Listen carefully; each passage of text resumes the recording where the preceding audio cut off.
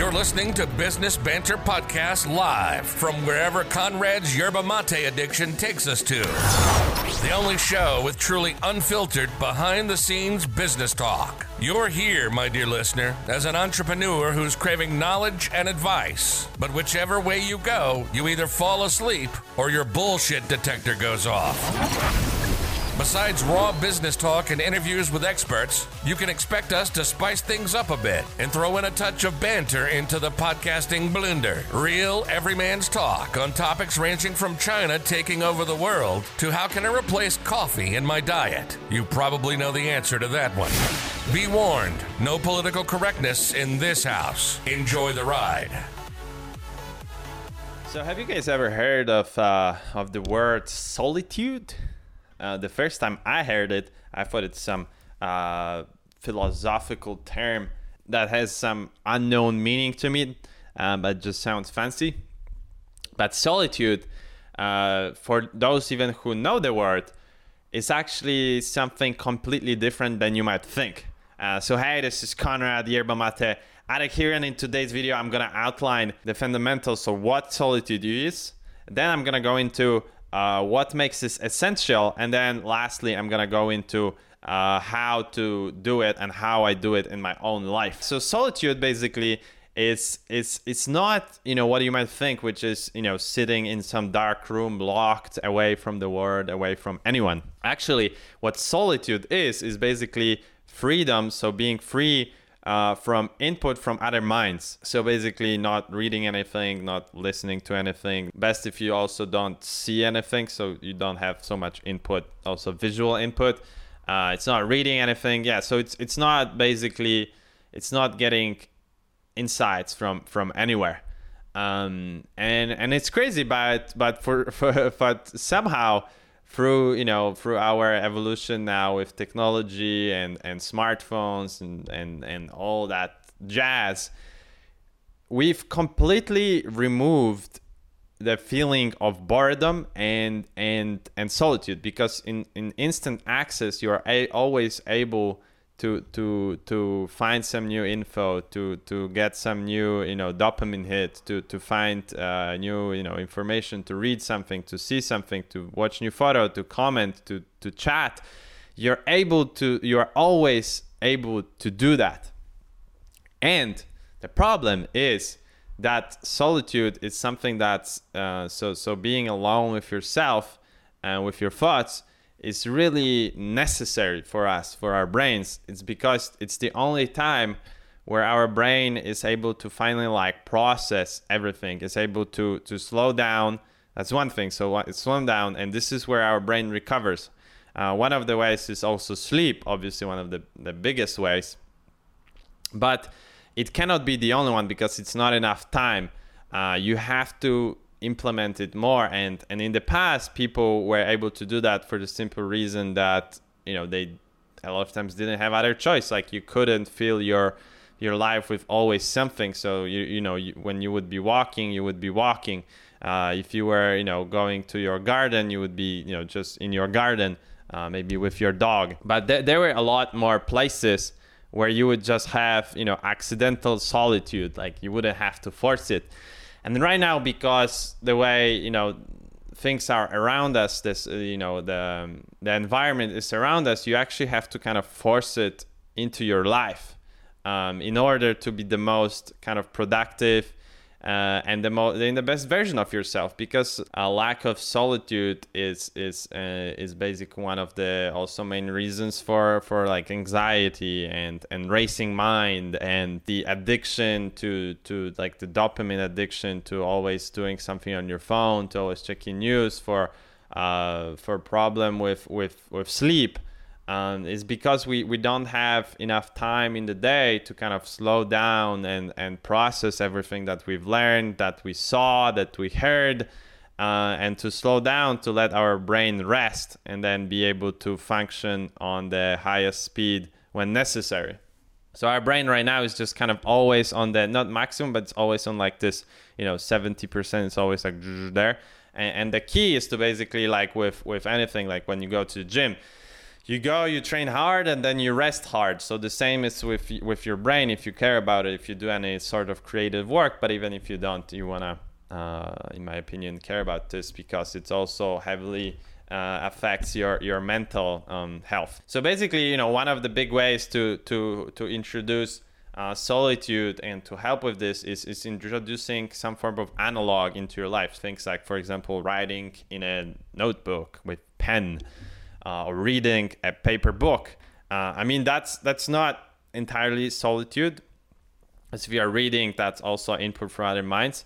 But that's like the first step, in my opinion, to solitude, is to introducing some analog things. Like, I don't know, play a guitar, go for a walk, things like that. My favorite ways of introducing solitude, that's something that you can definitely take away from me and implement some of that stuff gradually into your life. A lot of what I'm talking about, it's not about making these drastic changes into your life and suddenly, completely 180 your life. Actually, the key is to add this like small little tweaks, small little habits that you can sustain over time, that you can do every day, almost every day. And one of my favorite ways where you can, like, for example, force yourself into solitude and just being with yourself and being able to process that is process information and just think about things and let your thoughts come up, is for example sauna. Like, you go into sauna, and one thing, it like really is good for your health, for cardiovascular, so for heart health. Another one, it's also a good training. But one of my also big reasons why I love it is like it kind of forces you to be there with yourself, unless you would go with other people. But still, talking there is kind of hard, because to stay in there long enough, you gotta kind of focus on your breath, and you can't take your phone with you. So sauna, for example, is one of my favorite ways to really unplug and just be there and do like a few sessions, and you have like 45 to an hour of your time just there. A lot of people get that from, and you can see from them that it really helps them. It's a lot of people get them from the gym. They just go there and they just kind of like, they are just all there to themselves, and they are able to just focus on the training, and in the breaks they're just there with themselves. But now a lot of people not even get that there, because in the breaks they just check their phone and stuff like that. So I just recommend, for example, when you go to your gym training, just don't bring their phone with you. Just leave it in the locker. Sauna, that's a big one. If you have in the gym or somewhere, sauna is a big one. I like to do also morning walks, and you can do sometimes with audiobook, but then doesn't give that benefit we're talking about. But then you can, once you get in the habit of just doing the morning walks, you can just not take anything with you. Again, just go for like 20 minutes walk in the morning. It's like, look at nature, think, and you're gonna see how easy it is and how simple. And a lot of times we're looking for some amazing trick and idea, but a lot of those things that have the most impact are actually very simple, but you just need to do them you just have to have them as a habit. And for example, solitude, a lot of people also think, like, when you say solitude, they think like, hey, meditation, you gotta sit there and think, and that's true. Like, meditation is one of the ways to get to that state of just no input from some minds, and some people love it, but in my opinion, meditation has like this stigma a little bit still. It's a bit overhyped. And then I think it's also it's a lot harder to start with and stick with. So I think meditation is one of the tools you can use, just for example, in the morning, sit for like 15 minutes or 10 minutes or whatever you can do. But I would say it's a lot better and easier to establish that habit of solitude and introducing to your life, to first like do some activities that bring solitude with it, but you don't do them for just that reason. And they also kind of force you to do that, to be alone with yourself, like sauna, for example, or going for a walk without the phone. But meditation is one of the ways to later get into it. If you can't, for example, do those other things, it's very simple. Just sit down and think, not think, just sit down with yourself in the morning, or other part of the day. Well, another one is, for example, for me also is playing some, for example, acoustic music and cooking. Because acoustic music, I think, doesn't really, there's no words and stuff, so it's a lot less distracting. It just kind of at least puts me in some kind of a flow. And then cooking lets me really focus on like being here and there. So that also brings me in that state of kind of being alone with myself. So if you like cooking, that's good, but you can also do like just play some acoustic music and just hang around, I don't know, clean your house. Again, it doesn't have to be just like sitting alone in a dark room. It's just being free from some sensory inputs or inputs from other brains. I also think journaling really helps. So for example, if you don't want to meditate, you can just instead also sit down and lay down, and instead of just trying to not think and focus on your breath, you can just download your thoughts on your notepad or whatever. But again, please use like the paper stuff so you don't get distracted. You are not using the digital screen. So that's what I was saying about analog. If you start the habit of doing things in your notebook, pen and paper, you can also get solitude from that. Just sit down in the morning, plan your day, stuff like that. You're also just alone with yourself, and there's no way for you to get distracted. So say journaling is a really big one. Short naps during the day. Because nap, when you do like 20 minutes to half an hour nap, you don't really fall asleep, only maybe for a little bit, but it's like a very shallow sleep. And it's mostly just you lying there and trying to just kind of calm down and kind of wind down and then you usually like think about things, and it forces you to process all the information, but also kind of relax. So the big benefit of nap is like 20-minute nap is that, it gives you more energy, but I would say it kind of gives you this also a bit of time of this solitude, while also having other benefits. So I like these things that are kind of complementary, as you can see. So this is good. I would say right now I've started also learning to play guitar. Guitar can also be kind of in that realm where you're just kind of analog, because it's an instrument.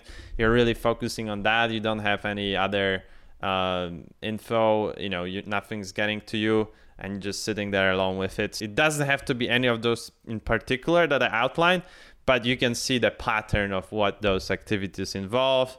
What I think what are the easiest at the beginning are those that force you into some certain states. So maybe like, I don't know, jacuzzi for you, because you have a jacuzzi and you can't bring a phone with you unless you wanted to have a fast way to buying a new phone and dumping into water. So these are just like some of my ideas. If you have some different ideas of you are introducing solitude into your life differently, please let me know in the comments.